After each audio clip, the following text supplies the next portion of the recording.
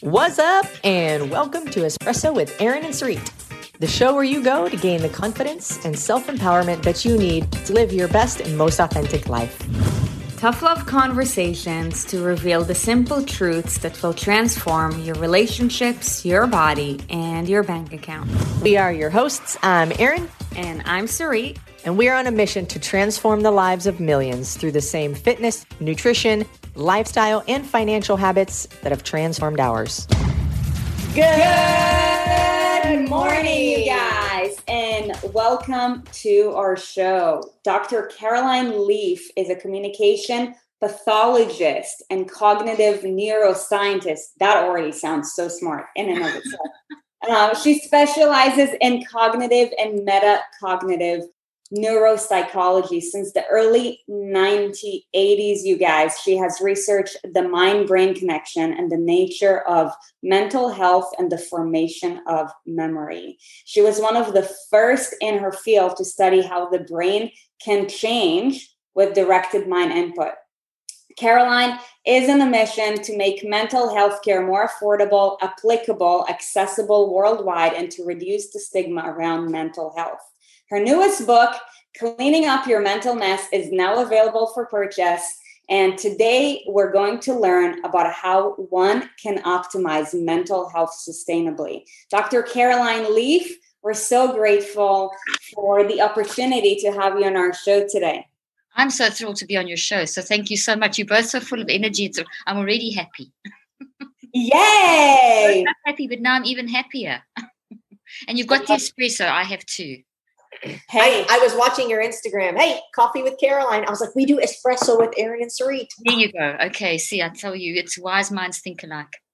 Exactly. There you go. What a compliment. Well, hey, I'm curious. How did your passion for mental health come about? 38 years ago, I was sitting in one of my lectures, and this is how long I've been in the field, I was sitting in one of my lectures, and they said the brain can't change. And when they said that, I thought, no, something's wrong here, because we as humans are constantly growing and changing. So our brain must change. And at that stage in the 80s, they didn't believe the brain could change. And that's why I did some of the first, as you read out, I did some of the first work in that field. And I basically said to the professors, but I'm sure mind can change because our brain, and therefore our brain can change. And I started working with people with traumatic brain injuries, people that had really, really severe trauma, that they'd been in comas and that kind of thing, because there was very little research about those kind of people that had those kind of issues. And my professor said, it's a ridiculous question. I even did a TED talk on this, saying that, can the mind change the brain? So I said, well, let me prove it. Let me take the most damaged population I can find with the brain and show that you can change. So that's where it started. And I started working with people. And one of my first subjects was a 16-year-old who'd had a car accident. And she was in coma for 2 weeks. And the doctors had written her off. And her parents just didn't give up. And then they approached me. And when they did, she was on like a second grade level. And she wanted to get back to finishing 12th grade because her peer group were now in 12th grade. And because of the time she had lost. So we worked for 3 hours a week.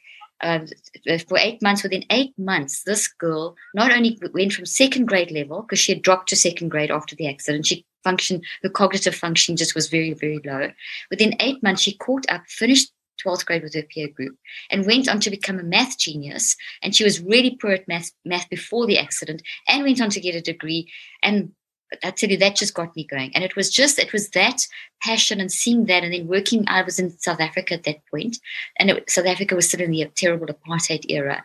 And I saw the damage around me, what was going on. So I started working in all the township areas, which is where they had kind of pushed all the black people out too. And I saw the effects of racism. So I started working 3 days a week in those areas, helping people just with their emotions and learning and education, because the education was so poor that no one was teaching them how to learn. So I climbed in, then did that, and then was doing research, and that just really got me going with, hey, minds are like powerful.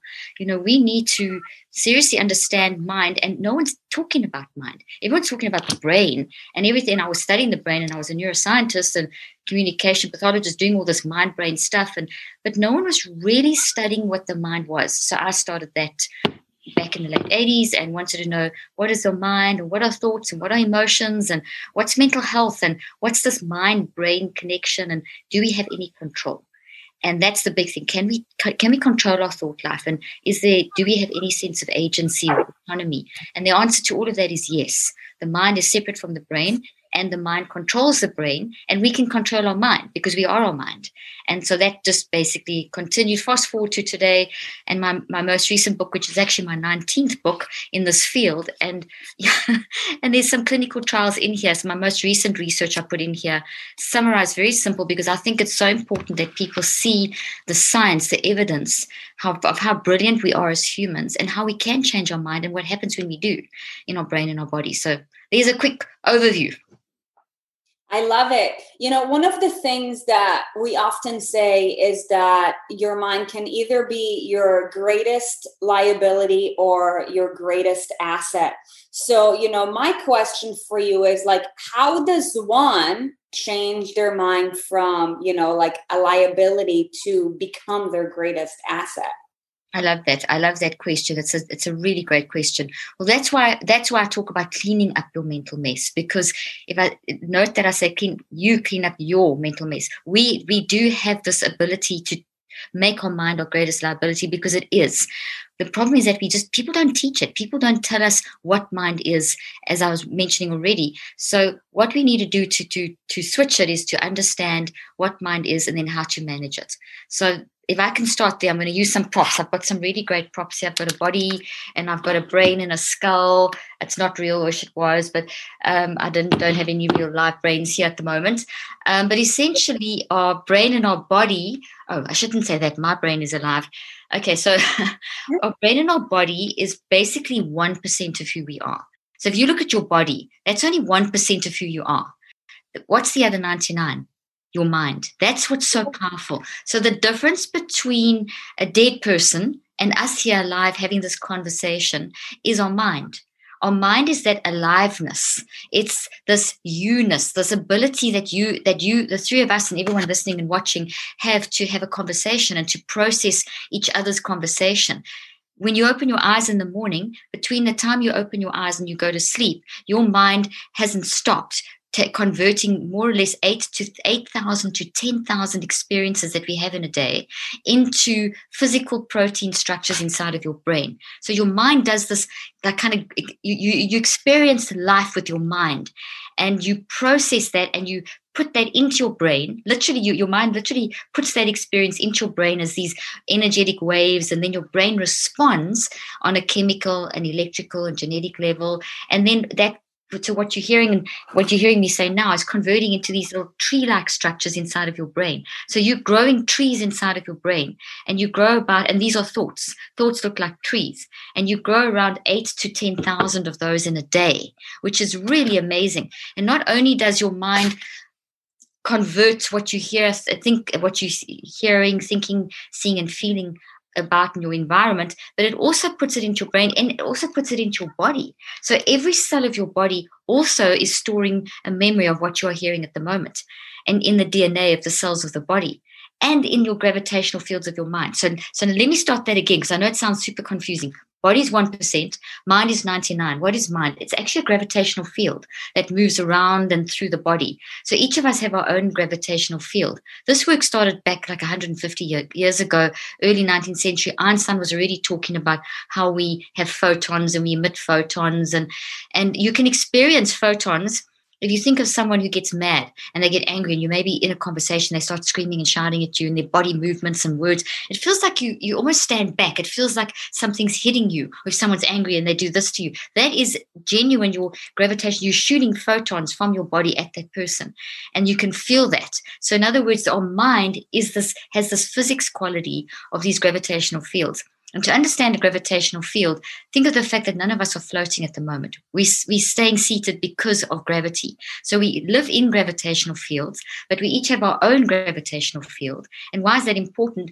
Because that's what you are using at the moment to actually process what you're hearing. So at this very moment, at 400 billion actions per second, you and all the listeners and viewers are taking my words and processing them through this gravitational field. Psychologically, that means that you are thinking, feeling, and choosing at 400 billion actions per second, what you're hearing me say, and you're putting that in your brain, and your brain is turning that into little trees made of proteins. And like a tree's got branches and a little trunk and roots, the roots are in the pot.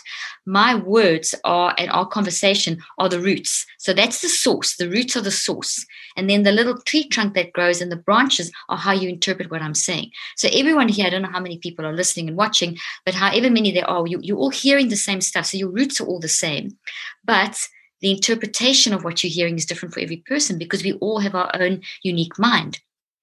We all have our own unique way that we think and feel and choose.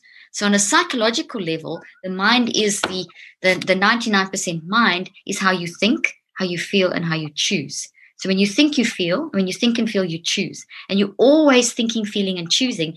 And that's what keeps the brain and body alive. Your thinking, feeling, and choosing drives your brain. It drives your eyes. It drives your heart. It drives your lungs. It drives your digestive system. Everything about your functioning is driven by your mind. So mind is number one. Mind even controls the digestive system. So if let's say that you have just eaten a great, healthy, organic breakfast, okay, cage-free eggs and organic and the whole thing. But if you're still worrying and your mind's like out of control, you would have lost up to 80% of the nutrition of that good food because your mind is out of control. So, I mean, this is why it's so important to get our mind to that it's an asset and not a liability. So, for example, like I always do fasted workouts. So the other day, my husband and I are at the gym in the morning, and one of the ladies waves at us and says, "Hey, you guys are here early are you here just to get your workout over and done with?" And my immediate response was, no, if I just came to get my workout over and done with, I would lose probably 70, 80% of the benefits because my mind was wrong. So your mind's driving the benefit of your workout, the nutrition of your food. That's why it's such a liability or an asset. So if I go there with a bad attitude, or I eat with a bad attitude, or I do anything with the wrong, mind management, you mess up. So you're getting the picture. I see you both getting super excited. Do you want to ask me some questions before I unpack that in more detail? Go for it.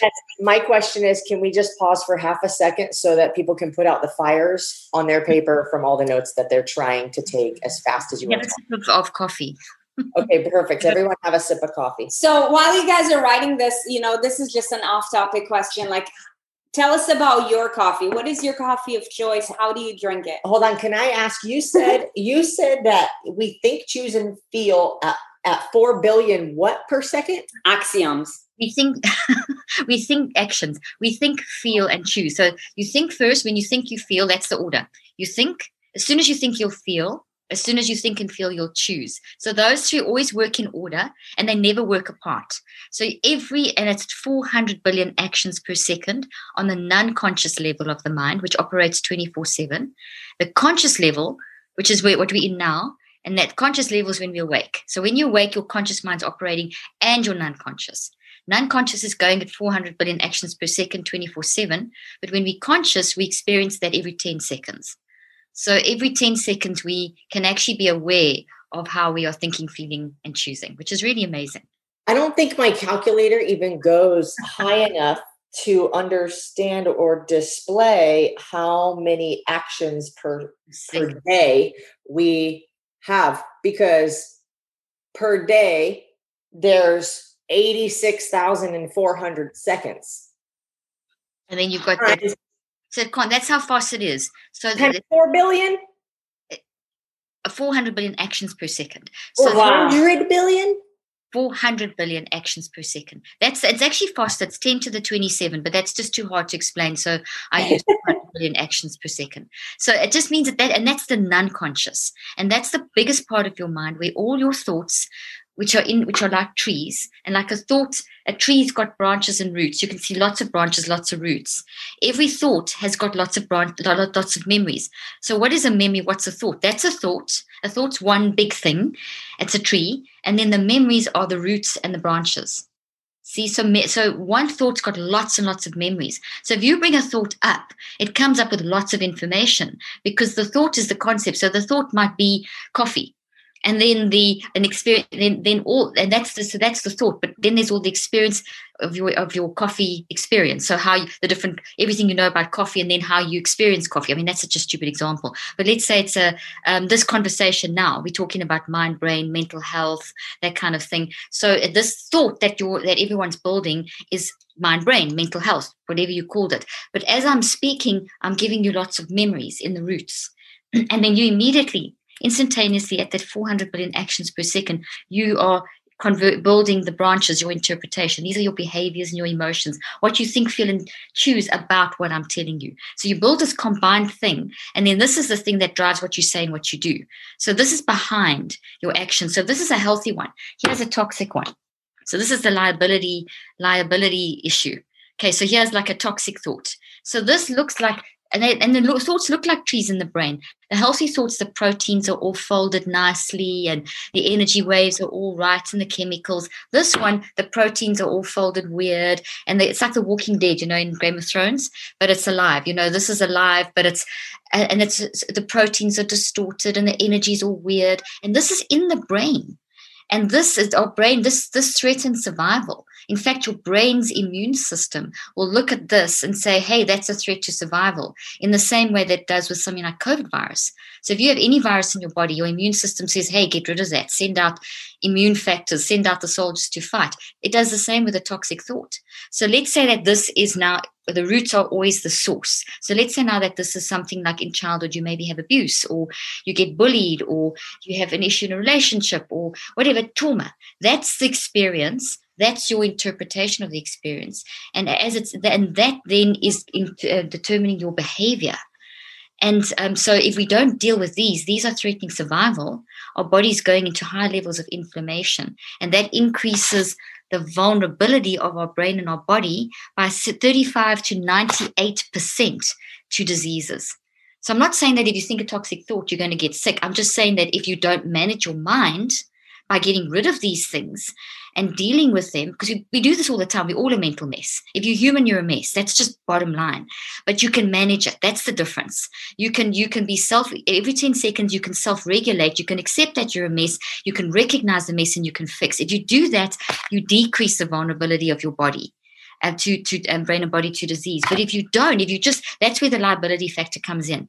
If you just bumble through life and just crash through life and just react and don't deal with anything, suppress the traumas, suppress the patterns, ignore all those warning signals, then you increase the liability of your body. You increase the vulnerability of your body. It's much easier for you to get sick. And when your body and brain are sick, then your mind is also affected, because your mind moves through the brain and the body. So it's like trying to use a broken computer. You've got to look after both, because there's this feedback loop. Does that make sense? I think based off of the number of actions per second that this has really got you. My head has spun around 16 times. Well, it just shows you how brilliant we are. Humans are phenomenal. Yes, it's absolutely a miracle. And I wonder, I'm sitting here thinking to myself, if she has the ability to practice all of this knowledge that she has and put it into application, she's going to live to be 200 years old.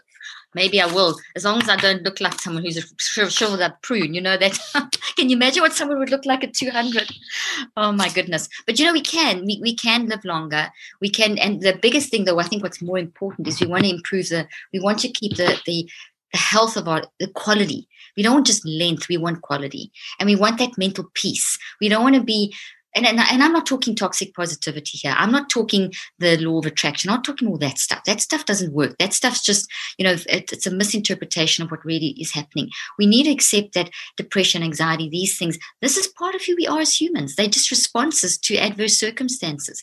But we've had this terrible narrative spun to us over the last 40 years, which tells us that, hey, if you feel anxious or you feel depressed or you feel anything like that, you're mentally ill. You suddenly have a mental illness. And we hear all the time the words mental illness, and mental illness is on the rise. And then, here we get to the pandemic. And then the messaging that we're getting even more is this tremendous fear messaging that mental illness is on the rise. And now we're going to have another pandemic in mental illness. And I disagree with that. I disagree with the fact that mental illness is on the rise, number one. What is on the rise is mismanagement of mind. That's created the issue. So what we've had for the last 40 years is we've been told this story, and I watch this because I've been in, this is the length of my career, and this thing started at the beginning of my career. And what thing? This thing of understanding more and more about the brain, which is a good thing, but it's been a bad thing in that everything now is about the brain. So the humanity has been taken out of the factor, and we've become our brains. So mind and brain have been seen as the same thing. And as I explained right at the beginning, mind and brain aren't the same thing. They're two separate things.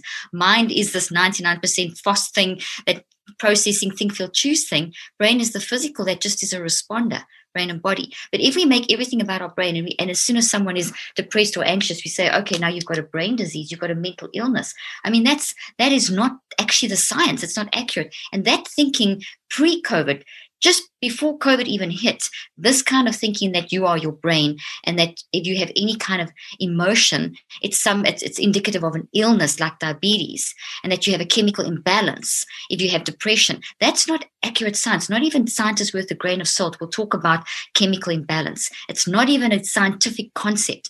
And billions have been spent trying to say that if you feel depressed or sad or anxious, there's something wrong with you. And that's terrible. Now think of it like this. Let's say that you have a really bad situation, a couple of bad situations that happen, and it makes you really anxious. Now, that anxiety in response to that bad situation is a normal response to adverse circumstances. Now, let's say you go to a dinner party and you're sitting with your friends and you turn around to them and you say, I'm going to paint two scenarios, and you say, okay, I went to the doctor today and I have been clinically diagnosed as having a neuropsychiatric brain disease. I'm mentally ill. Everyone at the table will look at you and think, whoops, I better keep quiet, delicate, treat them differently. You don't know what to do. And the immediate thing is that, okay, there's something seriously wrong with that person. And you kind of pull back. But if you went to that dinner party and you rather said this, oh, guys, I've had the most terrible week, and in fact month, and then it triggered all the stuff from my past, and I felt so anxious. It's been and you proceed to explain what you've gone through. Everyone leans in and everyone says, oh, I'm so sorry. How can we help you? Gosh, I know what you mean. I went through this. And suddenly you're sharing. And now it's not this weird thing that's happening. It's just a normal human response. Can you see the difference there? What we've done for 40 years is we've said as soon as someone feels sad or anxious or whatever, and the medical community, the psychiatric community, the mental health concept has been, there's something wrong with you. No, there's nothing wrong with you. You're a human.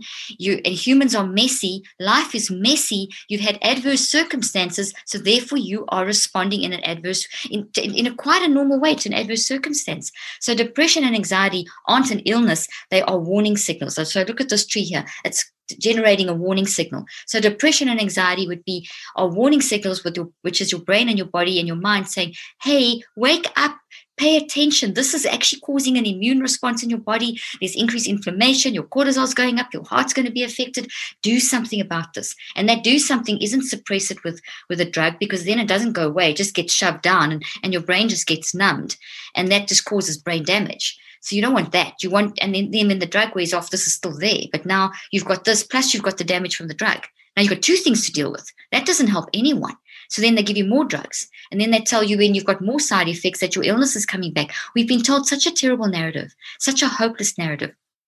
In fact, the narrative has been so bad that by the time, just before COVID hits, between 1996 and 2014, a huge population study was done looking at what's going on. There's something weird going on. We're advancing in medicine, we're advancing in technology, and the decades-long trend of people living longer because of advances in medicine and technology was suddenly starting to change. It was suddenly starting to go backwards. By 2014, and then confirmed by 2021, we're sitting now in 2021, where instead of people living longer because of advances in medicine technology, people are dying 8 to 25 years younger from preventable lifestyle issues. In other words, mind management.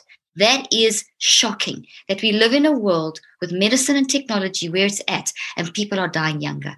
Unacceptable. And if you track it back, it's preventable lifestyle diseases. And what runs lifestyle? Mind. And also this started 40 years ago. And so you can't just do this kind of thing and expect no consequences. So now we're sitting in an era, and now COVID hits. And then it's taken another year of people's life. And now they want to carry on with that narrative. And they want to say, oh, now we need to increase screening, to increase labeling of diagnoses. So get more people labeled with anxiety and depression and get more people on drugs. And hopefully in a bit of therapy, but a lot of the therapy is conditioning treatments, which doesn't get rid of this. So that's the picture, but there's hope. I mean, that's a very awful picture I've painted, but there is a grassroots movement. There is a lot of, the majority of science is counters this. The problem is that the voice has been, that bad voice has been very strong, but there is a movement, and I'm part of that movement. And, you know, you listening now are part of that movement, and anyone who hears this message, and this is one of the main reasons I've written this book, is to tell people that you don't have to get sucked into that it's okay to have a mess, because as you open your eyes and you experience, now you like numbers, Erin, the 8,000 to 10,000 events during the course of the day, which are informed by another 20 to 30,000 memories that you already have in thoughts that you already have. So your mind's going through like 30, 40, 50,000 thoughts in a day. The 10,000 that you're building, another 20 or 30,000 that are just existing, that are coming up and being stimulated as you go through the event. All of that's experimental. None of us quite know how it's going to work out. So because it's experimental, it's messy. So number one, it's okay to be a mess. It really is. It's very normal. As you listen to something, you're trying to make sense of it. As you read that email, read that text, get into that business meeting, do the podcast, whatever it is that you're doing, have the conversation. Things happen. I mean, someone will say something to you, then you turn to your partner, your friend or whatever, and you say something you don't mean, and then you've got to, that's all okay, as long as we don't just stay in that mess. As long as we recognize, oops, I made the mess, catch it, fix it. And that's where the 10 seconds consciousness awareness is great. So neuroscience shows us that we can do that every 10 seconds. So I'm not asking you to like set your stopwatch, bing, every 10 seconds. That's unrealistic. What I'm saying is that here's the science. You can self-regulate. You can do it all the time while you're awake. And you have veto power. And there's the liability question. You have two minds. You have mind, but your mind can split into two. And this is a good splitting. You can split into your wise mind, which is your survival mind, and then you have your messy mind. And we all know what that is. You're nodding. Like, you know, when someone says to you, or maybe to each other, you ask each other some advice and you give each other this advice and you think, where did that come from? That was brilliant. It was just like this amazing advice. Or you just know something is right, or you just know what to do. That's your survival mind. We have this optimism bias. We are drawn to the negative, not because we like the negative, but because we've got to fix it. It's our wise survival mind that is saying all the time, survive, survive. So anything that's toxic, signals come out, fix this. Anything that's toxic in our environment, we're drawn to it to fix it. But we don't always know how. So you've got to experiment, and you've got to give yourself grace to experiment. But then you've got to also monitor that experimentation. And that's management. That's mind management. And that's what I mean by cleaning up your mental mess. You can stand back literally and observe your own thinking, feeling, and choosing every 10 seconds. That's what we see from neuroscience. And the minute you do that, you pull this ugly, toxic, whatever it is, whether it's the trauma, whether it's the toxic habit, whether it's just the pattern that you're in, cycles from the past, stuff from generations comes through. We can break those cycles, but all of that impacts what we're doing. But we can watch ourselves. We can see what are the patterns, what are the cycles. You can have a situation like just the other day, I was on the way to a workout with my daughter. I've got 4 kids, 3 of them work for me, and my husband, who you met, works with me. So we're a family business. So it's super easy to get irritated with each other when you're family. You're living and working together 24/7. So we have to really work at this. We apply the neurocycle, which is a system I've developed all the time. The other day I got up, I'd gone to bed too late. I'd done too much stuff. Didn't apply all my things that I know what to do. So I also do it. I also make the messes, but I own it. And I got up worked up, and I knew I was worked up, and I knew I must do a neurocycle, but I rushed off to my workout because I woke up late, and my daughter was in the car with me, and she said something totally innocent about a production we were doing that day, and I got totally irritated. I snapped at her, and here I'm the mother, here I'm the mental health expert, and here I'm making such a mess. And then we get to the workout because it's 2 minutes away. We jump out of the car, run into Orange Theory, jump on the treadmills, and on the treadmill, I did my neurocycle. I immediately did the 5 steps of the neurocycle because by recognizing I've made a mess. So I owned it. And I immediately did the whole process and caught my daughter's eye. She caught my eye because she was as irritated with me as I was with her. I mean, we own it. We're not scared to say this. And we caught each other's eye within 5 minutes of being on the treadmill, gave each other a big smile. And after class, it was like, who could get to each other to say sorry first? So what could have been a mess and an ugly day, and a day where that argument could have messed up the whole day. It could have put a bad feeling on the day. I mean, you all know what I'm talking about. We caught it. So I'm not saying that I've got it all together. I developed the system. I've been in it 38 years. I worked in clinical practice for 25 years. I should have it all together. And here I'm telling you, I'm 57. I've been in the field for 38 years. I've got 4 kids. I've been married 34 years. I still mess up, but I know what to do. That's the difference. I can catch it fast, and I'm getting so good at it that as it's happening, I'm catching it, and I'm neurocycling all the time. It's become a lifestyle, and I'm recognizing the patterns that I need to then spend daily time working out. I mean, that's the system. We can jump into that now. So I've said a lot. Do you guys want to ask me some more questions? And by the way, I drink organic coffee, and I've got a double espresso in here because it's double espresso.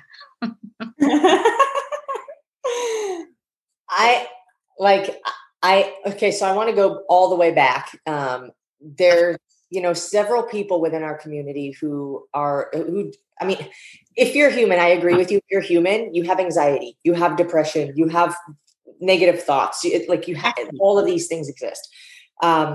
And I'm a true believer in, if we weren't meant to feel them in one way or another for some purpose, they wouldn't exist. Exactly. So, when I think about, the diagnoses that come out, I think that perhaps it's just our way, if we don't understand that it's a matter of managing your mind, not necessarily that something's broken with your brain. I think that it's our way of trying to understand what it is that I'm struggling with. So we put the label depression on it, or we put the label anxiety on it. Yeah. Because we're trying to understand and comprehend what's happening. And so we make this box. And then what our issue is we get trapped inside this box, and we become small because we think we have to fit inside this box because that's what we've been told we are. And instead of saying, I can be who I want to be because that's my choice, somebody's told me what I have to be. And so now I'm going to shrink myself to try to fit in this box. And now I'm uncomfortable because I'm stuffed in there and I'm not supposed to be. Mm-hmm. So that's one thing. And what I would love to ask and know from you, and maybe this is part of the 5-step process that it sounded like we were going to get into. Yes. Whenever you read it. Yeah. Is, people in our community now, I could imagine, I'm like, okay, if I were taking like antidepressants or things of this sort, because I know there are people in our community who are on these things. And it's like, okay, well now, I could imagine them being like, well, should I be taking these? Should I not be taking these? Like, is this wrong for me? Is this bad for me? What happens if I go off of it? I feel like shit, It makes me sick and it does this and that. So I'm like, okay, before anybody like does anything dramatic, how do we approach this situation?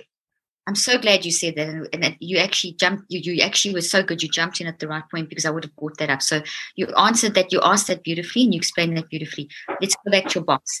You do get put in a box, and that's the issue. So that label, for a time, I totally agree. Sometimes when your mind, let's face it, when our mind's out of control, it's frightening. And when we feel immersed in depression where you can't move and just life is hopeless and you just want to die, that is frightening. And when you feel so anxious that your heart's racing and you're having panic attacks, it's really scary. And especially if it's becoming a pattern, especially if it's happening a lot. So first of all, to everyone out there who's experiencing that, if anything, I am validating your experience. I am telling you that I'm validated more than just giving you a label. I see you as a whole human with a whole story and a whole context and a whole bunch of reasons why you're experiencing that. So that's really number one. And yes, the label for a time can give us a sense of, okay, this is something. It's not just nothing. It's not just me going crazy. So yes, a label can give you a level of comfort, but it's not sustainable, because what a label does is exactly how you describe so beautifully. It puts you in that box and it limits you. And that's exactly what labels do. They limit you. So once you've got the label, then what? What's next? Now you just got to take drugs the rest of your life? Where's the hope in that? Or maybe get a bit of therapy. And then if you don't get the right kind of therapy, sometimes it can get worse because you just talk and you don't really get to a resolution. I was interviewing someone yesterday on my live, and you guys can go have a look at it. Nate, a guy called Nate, who was raped multiple times as a child. He had the most terrible, terrible story. And he got sucked up into the religious world, and he got even more abuse. And he went to like literally 30 years of therapy. And he said that 13 of those years were just such a waste of time. It got worse and worse and worse. And I'm not saying therapy is bad. Therapy is excellent. But he got sucked into a kind of therapy where he felt guilty, where he was being told he must do this, this, this. So what I'm trying to say here is you do need therapy. Therapy is so important. Support systems, counseling, therapy. That label's okay, but helps you have comfort for a time. But the important thing here is that you have to still process this information. You don't want to stay stuck in that box. You don't want to stay... Because if I had 5 people in front of me now and they all had a diagnosis of clinical depression, does that mean that you all have the same disease? Absolutely not. Because depression's not an it. You aren't an it, and your experience cannot just be reduced to one word. We cannot medicalize your misery. So maybe we can start by saying, okay, your main thing that you're experiencing at the moment is severe depression. And that we acknowledge, but why? As you said earlier on, it's pointing to something. As I said earlier on, it's a warning signal of an underlying cause. So yes, you can, if you want, you can start with, okay, they've said I've got depression. And if that's comforting for you, absolutely fine. But then just rephrase it and say, okay, I've got this depression, but what is it? It's not an it. It's a warning signal of an underlying cause. So I need to embrace the depression in order to process it to find the underlying cause, which is what the 5 steps are. And as you do those 5 steps, you can do those all the time. Your mind is always with you. You wake up with your mind, you eat with your mind, you get dressed with your mind, you are talking with your mind, you're experiencing depression with your mind, you go to bed with your mind, you sleep, you have nightmares, your mind's always. So if you're going to therapy, counseling, which is an excellent thing, you're there once or twice a week. What are you doing with yourself the other 24 hours of the day? You've got to know how to manage your mind. So that's where I come in. I come in to help you. How do I live with myself? How do I take this depression in the moment when I'm not with my therapist? How do I get the most out of my therapy? That kind of concept. So that's the one thing. So I'm not, and then the other side in terms of drugs, if you're on a medication, the last thing I want you to do is go dump it. So let's talk about drugs, medications. What do these mean? You get something called psychotropic drugs. Psychotropics are antidepressants, anti-anxiety meds, antipsychotics, and stimulants like Ritalin. Okay, those are classified as psychotropic drugs. They're not medicines. They're drugs. They're anesthetics and stimulants, the last one. So an anesthetic, like when you go have surgery, you have an anesthetic, it puts you to sleep. So these are very low doses of anesthetics that kind of change how your brain and numb your brain. So that's why initially they can actually be quite helpful, because if you're in such terrible pain that you can't face anything in that moment, to have a bit of numbing just to get yourself going again is kind of helpful. But the issue is they're very addictive and they have so many side effects. And what doctors are supposed to do, which they don't, the majority don't, is they're supposed to give you an informed consent, which is a 14-page document that has been set up by the NICE, the NICE guidelines, of what these drugs are and what they do. And if you read that and you knew what the side effects were and you were given alternatives, most of the time you probably would say, okay, I'll take these for maybe a week just to get myself out of bed, and then I will rather swap over into doing some serious good therapy that is really going to take me to the root of this issue. So that's not often done. And if that didn't happen to you, you're entitled as a patient to go back to your primary care physician or whoever prescribed and say, please, can you give me this informed consent thing? I want to know more about what this is that you've got me on, and what are the interactions and what are the side effects, and is there alternatives, and is there a way of weaning off? Because so that's the next thing. Third thing is you never just stop any of these drugs, because they change your brain. They change your brain's neuroplastic. Neuro means brain, plastic means to change.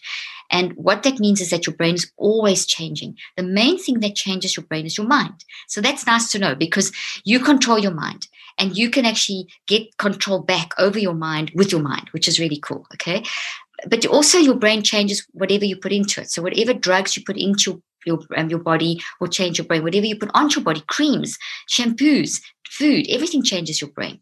And this is why it's so important that we do also eat a healthy diet. The modern American diet is very damaging to the brain. In fact, this is good news. Not good news, it's kind of sort of good news. The modern American diet's more addictive and more dangerous for the brain than psychotropic drugs. So a lot of, that's how serious this is. So modern American diet's also something we have to address. A lot of people, when they're on these drugs, you crave a lot of sweet stuff.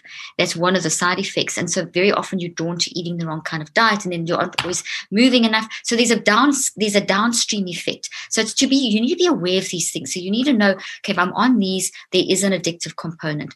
You need to have a plan in place for coming off. You need to know what those addictions are so you can get a plan in place. You need to know about diet and exercise. But most importantly, you need to have a mind management plan in place so that you can manage your mind, because your mind can also be strong in preventing the side effects of those drugs to be as severe, and also to make sure that when you withdraw, if you decide to withdraw, just, you can drive the process more effectively. The way drugs work in your body is also very influenced by your mind. So if your mind is getting better, you can start tapering yourself off the drugs, off those meds. So you never just stop them, because if you stop them, the changes that have happened in your brain, if you just stop them like that, it's a shock to your brain and to your system.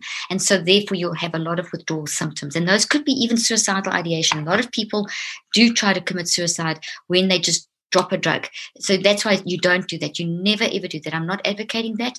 If you decide that you want to start changing your life and you're on meds, there's no guilt, there's no condemnation. This is what the doctors told you to do. So it's not your fault. There's nothing here that's your fault. I want you to just take a deep breath and relax. I validate you. You have issues that, like all of us have issues. It's okay. But if you want to plan to start changing it, maybe your first little step is, honestly, and I'm not trying to push my book on you, but honestly, this is invaluable information. I can't see all of you for therapy, but what you can do is you can get the book. You can start learning the system.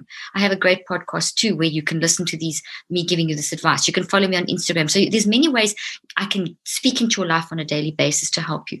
But that's the first thing. You have to know how to live with yourself 24/7. You have to learn about the power of your mind and get mind management. Then when you feel ready, go approach your doctor, ask them for that informed consent. Find out more about the meds that you're on and the side effects. Start asking for what is a good plan to start coming off. And one of the key issues to coming off is that you taper, TAPER. You can't just, like let's say you're on 8 milligrams and you suddenly drop to 4 milligrams. That's too quick. It's literally a fraction that you drop a day so that your body adjusts. So tapering is the way. If you want to come off, tapering is very, very, very critical. And you need to be under a doctor who understands tapering. So if your doctor doesn't, go to another one. You're the client. You're the patient. You can go to, you're not obliged to stick with one person. Go find the doctor who understands tapering, who will walk with you through the process, who will monitor all your vitals and make sure when you come off that you have a support system, a good therapist, counselor, family support system, friend support system, so that when you feel, hey, I feel like I want to jump in my car and just go, drive off a bridge or something, that you can text your support team and they can be there texting you, being with you. Maybe you have to move if you're on your own, move in with someone. These are all things you can put in place to help you. In the long run, all I want is your mental health and physical health to be at a place where you are peaceful. So for example, in my clinical trial, we had one of my subjects, and I'm going to show you a picture of inside the brain. And if you get the book, you'll see that there's these really pretty images. And this is the brain looking down inside the brain, and that's the nose, and those are the ears. And these are looking at the different energy frequencies in the brain. So this is delta, theta, alpha, beta, gamma, and high beta. And all what that means is that your brain is responding to what's going on. Now, what we want is gray. We don't want blue. Okay, we want gray. Gray, think of the easiest way to understand this is to think of the waves in the sea. And the waves in the sea, they flow like the huge waves like if you go far out to sea, you get these massive waves. And then as you come in, they're not as big. And then you get they build up to the big wave. And then you get the crest on the top, and then they crash on the beach and you get little ripples. And then it sucks back in, and the whole thing. That's a gray brain. That's what we want. And we all have our own version of that, but we want that kind of flow, and we want that happening. Get my skull brain out across both sides of the brain. That means I'm going to have enough blood in my brain and oxygen, and there's going to be a balance between the two sides of the brain. And it means the different parts inside can do what they're doing. And that means that my DNA and my body are getting the correct instructions. And it just means that I've created an environment where I'm more resilient. Doesn't mean I'm not going to be depressed or anxious, but I know what to do about it. Okay, so this particular case subject was in my experimental group, which meant that this particular subject got the neurocycle, the 5-step process that I've developed to manage your mind. So over 38 years, I've developed a system called the neurocycle, which is 5 steps that have been meticulously worked out to get all this brain stuff and body stuff happening. And when this person got that. Okay, this is one of the subjects. So day 1, day 21, day 63, they got tested. So very quickly, I looked in their brain. I looked at blood markers like what's your inflammation like, what's your immune system doing, what's your heart doing, that kind of stuff. What are the biomarkers? I also looked at the person's psychological aspects, what's going on with, where are you in terms of anxiety, depression. I have a scale as well, which looks at how effective is your mind management. Are you even mind managing? And we also, the most important thing is we looked at the narrative. Who are you? What's your story? What's happening? That's the most important aspect. So we looked at all that stuff at day 1, 21, and 63. And then there were 4 other points that we also looked at them. So the point is that 7 times these people were evaluated. So they were made very aware of their issues. This person at day 1 was saying, I am clinical depression. It was their identity, not even I feel, but I am. The label, the box. They said they had tried everything, every medication, combinations of medication, therapies. They were so depressed they could hardly get out of bed. Their work life had gone for a loop. Their relationships had gone for a loop. They were ready to check out. And this particular person, that's what the blue brain is. It shows low energy, flat wave, not that nice wave I described, but flat wave. Long story short, they did the neurocycle every day for 15 to 45 minutes in app version. It was in an app. And this, by the way, there is an app that goes with it called the Neurocycle app, which is available on Google and iTunes. It used to be called Switch, so some of you may have it already. But from today or tomorrow, it swaps over to Neurocycle, and it's got tons of content on how to manage panic attacks and overgeneralization and perfectionism and everything. And this book's also got those examples in as well. Okay, so what happened? On day 21, after using the neurocycle every day for 15 to 45 minutes, this person got a gray brain. This is radical. This is someone who had given up. This meant that this person was no longer saying, I am depression. They were saying, I feel depressed because of, and it's okay. Listen to that. From I am depression to I feel depressed because of, and it's okay. Because of. So they knew there was a source. There was a reason. They were starting to see it. They were starting to feel better, sleep better. By day 63, and the reason we go to day 63 is that to create a habit doesn't take 21 days. In 21 days, you'll find this toxic tree, you'll break it down, and you'll reconstruct it into a healthy tree that you can say, I feel depressed because of, but this is what I'm going to do with my life from now going forward. But to make, that'll happen by day 21. But to make this strong enough to actually impact your day-to-day life, your behaviors, to be a habit, takes 63 days. So day 63, the brain's even more gray, we're getting more green, and that green is telling us that I know what to do. This person was saying at day 63, I understand depression. It's okay if I'm depressed and anxious. I embrace them. I'm not scared of them, because when I do that, then I can find out they're telling me something about my body. They're warning me. I'm so excited if I get depression. This sounds crazy. This is the kind of comments they made, not because I'm depressed, but because as soon as I feel depressed, I know what to do. I can manage it. It's not a scary thing that controls me. It is something that's telling me something. And here I can go do my neurocycle and I can find out why I'm feeling depressed today. I can find my activator. I can find my antidote. I can do something. And I allow myself to be depressed because it's telling me it's part of my character development. Allow yourself the guilt, the condemnation, all those things, but allow it. But when I say allow it, I don't say wallow. I say recognize. There's a huge difference. I'm not saying wallow and sit there and stay there. I'm saying embrace it. To do something with it. And embrace means bring it in your fold, gather it into your fold, because it's telling you a message. It's a helpful messenger. It's not a bad enemy. It's not your enemy. So embrace it for the message. It's hard. Through your tears, through your panic attack, you can embrace and you can move through. And then give yourself permission to feel those emotions. Part of those emotions are part of our character development. Does that kind of answer that question? More than. And I want to say to you, like everybody, I'm trying to keep up. I was trying to keep up with the comments, but also trying to listen. But I know that the comments will disappear and not come with the video afterwards. So there's like a resounding thank you so much for being here and for sharing this information, because it's not. What I'm noticing too is it's not telling somebody what they have to do. You're not here to tell somebody you have to do this. Get off your medication. It's bullshit. No, the doctors are wrong, this and that. We understand that this is the scenario that we're in and there's a reason for it. We get it. But also here's what you can do to regain your personal control of yourself. Yes.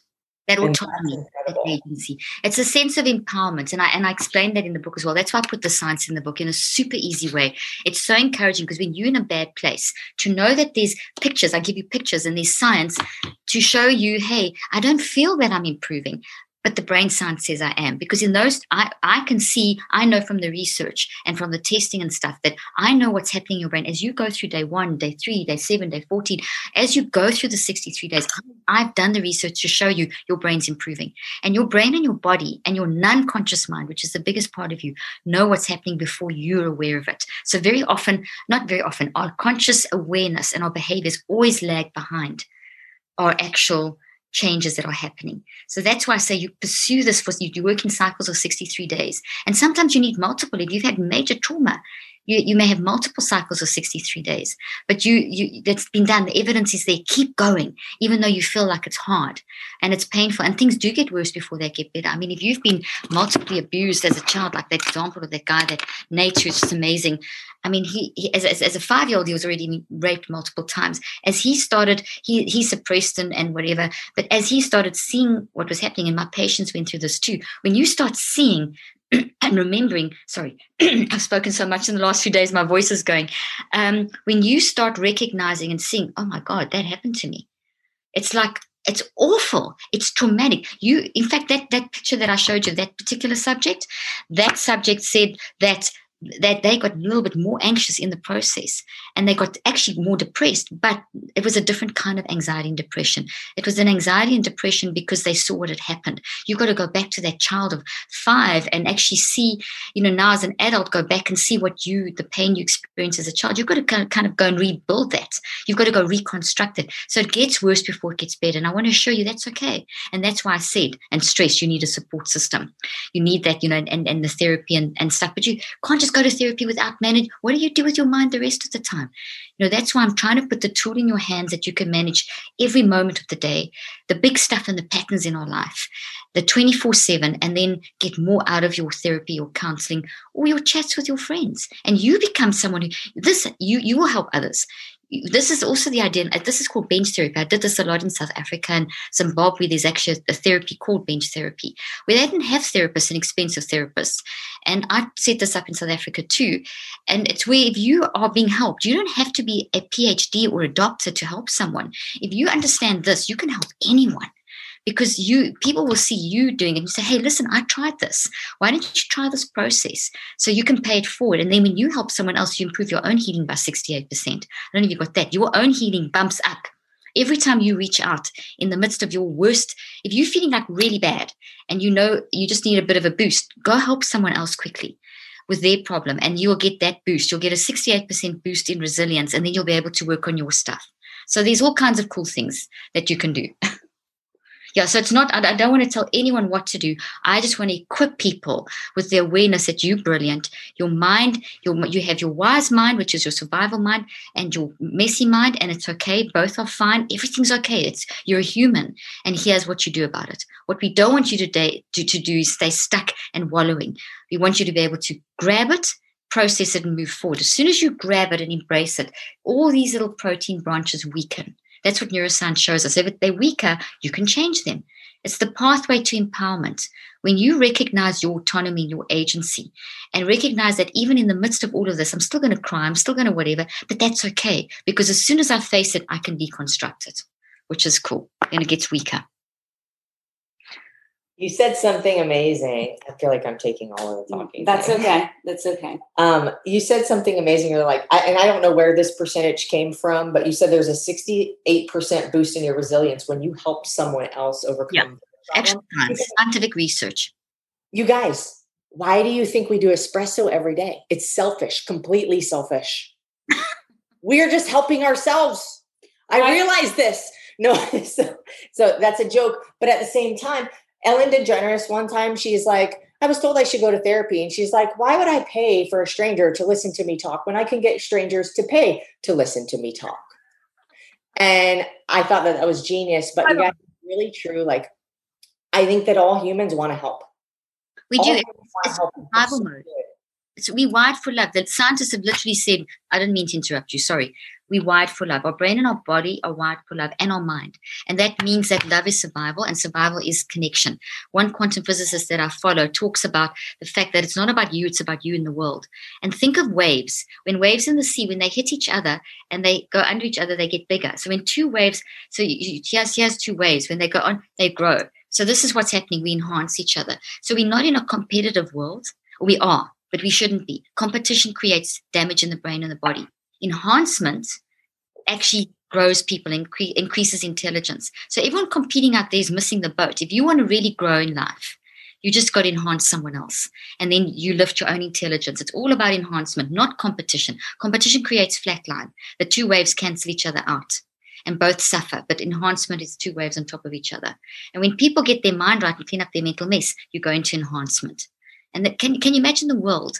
Can you imagine the difference in all the racism and isms and gender isms and all the things that are going on in the world, how they would change if we were enhancing?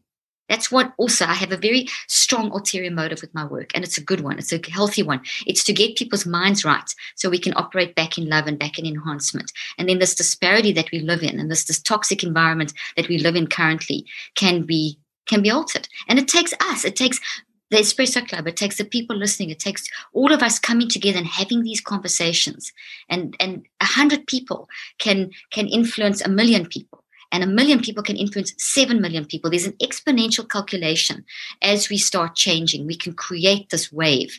In quantum physics, particles, what they do when they move from one area to the next, they kind of build up motion, like when you push a swing, and initially it's quite hard, and then suddenly it builds, and then suddenly whoops, it goes. That's what we're doing at the moment. With these conversations are creating this movement, and eventually we'll shift.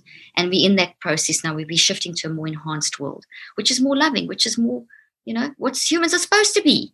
We're acting like avatars at the moment, so well, not us, them.